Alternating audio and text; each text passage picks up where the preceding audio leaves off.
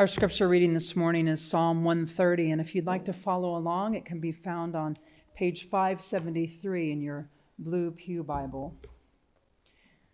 Out of the depths I cry to you, O Lord. Lord, hear my voice. Let your ears be attentive to the voice of my supplications. If you, O Lord, should mark iniquities, Lord, who could stand? But there is forgiveness with you, so that you may be revered. I wait for the Lord. My soul waits, and in God's word I hope. My soul waits for the Lord more than those who watch for the morning, more than those who watch for the morning.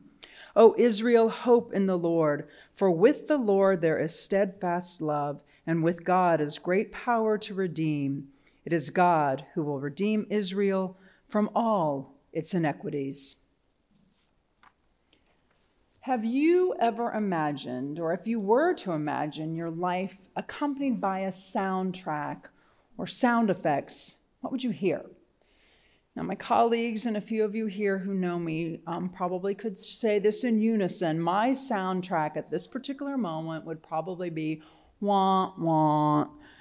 The sound of something kind of depressing, unsettled, discouraged coming into a room. I tend to absorb the negative the world throws at us, and we all know there is plenty of that. Something in the way my soul was woven into relationship with others when I was young has me tethered by the sacred bonds to each of God's children. My wholeness is directly tied to others' wholeness, and when all is not well with the least of these, all cannot be fully well in me.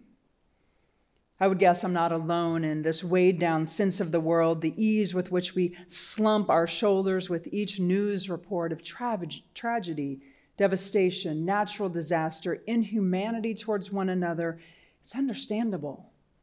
We are in a time when the daily crisis in the world feels paralyzing, and then there are weighty events in our own lives that others may not know of that can add to our sense of defeat, that can push us to our knees.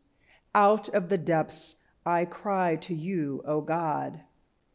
I do find myself drawn to laments, for a lament is to speak the truth that all is not well. Lament talks to God about pain. It is a divinely given invitation to pour out our fears, frustrations, and sorrows for the purpose of helping us to renew our confidence in God. I cry to you, O God. Lord, hear my voice. The evocative opening of Psalm 130 addresses God directly, asking God to be attentive. This opening line is commonly used in prayers and hymns and spiritual songs as it expresses what it's like to pray when we are facing overwhelming challenges. Our hearts resonate with the psalmist, not with joyful praise or quiet calm, but with urgent desperation. What in you surfaces this urgent desperation? We learn much about the beliefs of the psalmist in these words as this solo voice calls for God's attention and expresses confidence that God will hear. The writer also expresses belief that God does not mark inequities. The word inequities in Hebrew is avanath and occurs over 200 times in the Hebrew Bible. It is the primary word used to describe human sin and guilt in the prophetic writings.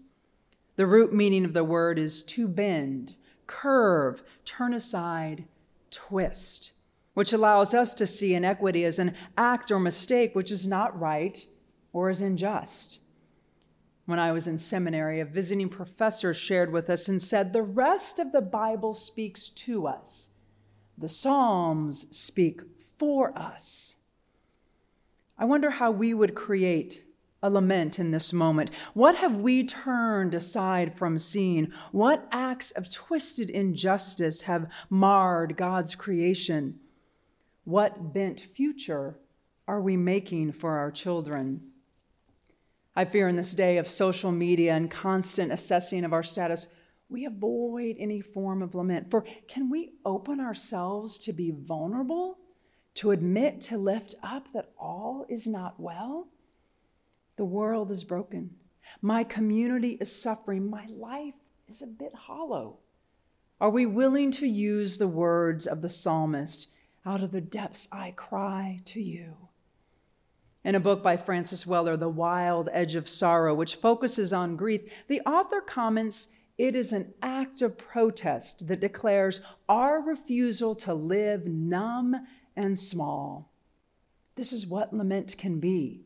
A release to acknowledge the hardness. When we do, this helps our hearts keep fluid and flexible, launching us on a pilgrimage in which we gradually are able to embrace the full scope of living. Lament reminds us of two crucial elements of the life of faith. First, sometimes we will be in the depths of despair, doubt, and desperation. There will be times when we will feel as if life is crashing in upon us. We can expect such times. The second, when we are in the depths, when we are invited to cry out to the Lord, we don't have to pretend that we are filled with trustful calm. We don't have to pray with carefully crafted prose. Rather, we can cry out to God with whatever words or sighs rise spontaneously from our lips to God. I crave more places and settings where we are encouraged and uplifted to share our brokenness, to speak our sadness, to admit our desperation, to lament. The psalm does not end here, though. It does not end in these moments of crying out, even when the suffering and injustices of our time make it hard to believe in the arc of love.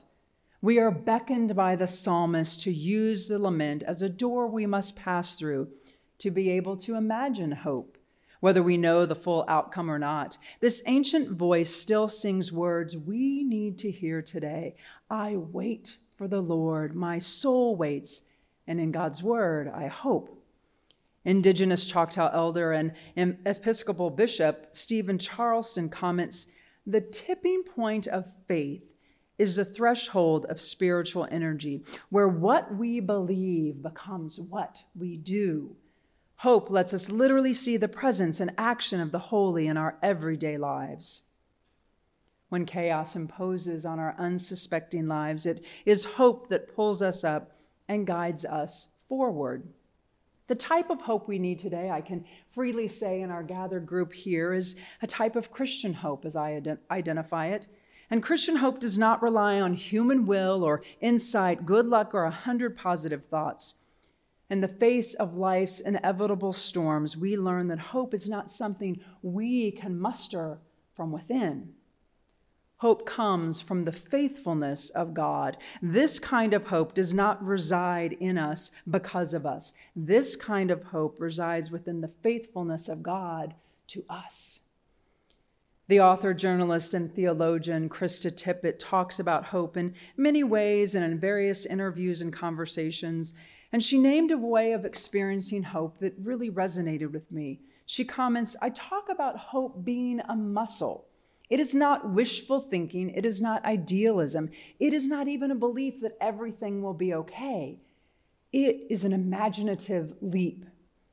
She goes on saying, there are people who say, I refuse to accept that the world has to be this way. I'm going to throw my life, my pragmatism, and my intelligence at this insistence that it could be different and put it into practice.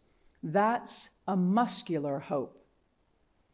This for me mirrors what the psalmist says, for with God there is steadfast love and great power to redeem.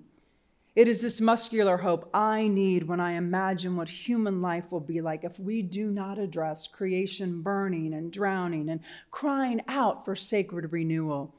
It is this muscular hope our marginalized brothers and sisters take hold of in the face of injustice, insisting it can be different and inviting all of us to help make it so. Biblical scholar Walter Brueggemann writes, hope and gospel faith is not just a vague feeling that things will work out, for it is evident things will not just work out. Rather, hope is the conviction against a great deal of data that God is tenacious and persistent in overcoming the deathliness of this world. We see throughout the biblical stories where community gathered and found support and courage and the will for collective action together and held one another accountable. The kind of deep hope we need in these moments is not an individual hope. It draws from the community of believers and bids us share and give. A story is told of a pastor making a visit some years ago to be with a church member's son who was dying of AIDS. The man's body was frail and weak. He looked at the pastor and he confessed, "I've lost hope, and I don't think I believe in God anymore." The pastor, moved with compassion, and reached out his arms and said to him, "That is okay, son. Lean on my faith. I have been walking closely with God, and I have sure hope in God who is watching over you. So take my hope and lean on my faith, God who sees you and calls you child." Through biblical truths and into our lives today, God calls us to be beloved community, to attend to one another, to uplift one another, to carry one another's burdens, and in these communal connections to share in the hope we profess to have in Christ. As I mentioned earlier, I stand in constant lament of how we have ravaged our planet Earth, and I ache over what we are leaving for our children and beyond. Perhaps as a minister to children, I crave a vibrant and whole future for them, yet I am unsure of what that will look like. It is a place where hope can be elusive because the path to healing and restoration is so vast. But perhaps it is exactly the place to exercise this muscular hope, living fully into the reality that I may not know how it is resolved, but I must take that imaginative leap. Katharine Hayhoe is a climate scientist and climate ambassador for the World Evangelical Alliance, among many other roles she has, and she advocates for open and honest and fact-based conversations. In her book, Saving Us, she comments she is often asked what gives her hope, given the work she does. She says for her, hope means belief in a different, better way. Hayhoe asserts real hope does not come knocking on the door of our brains uninvited. We want to find it. If we want to find it, we have to roll up our sleeves and go out and look for it.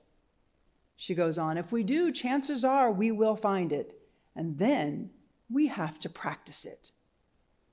Imperfectly, yet faithfully, we continue the ministry of Christ, shining the light of hope into places of great darkness, sharing the deep belief that the world can be different, and God calls us to live in a practice of hope together.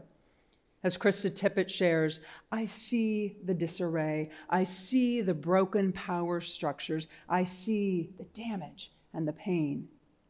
And I also see people tending to that.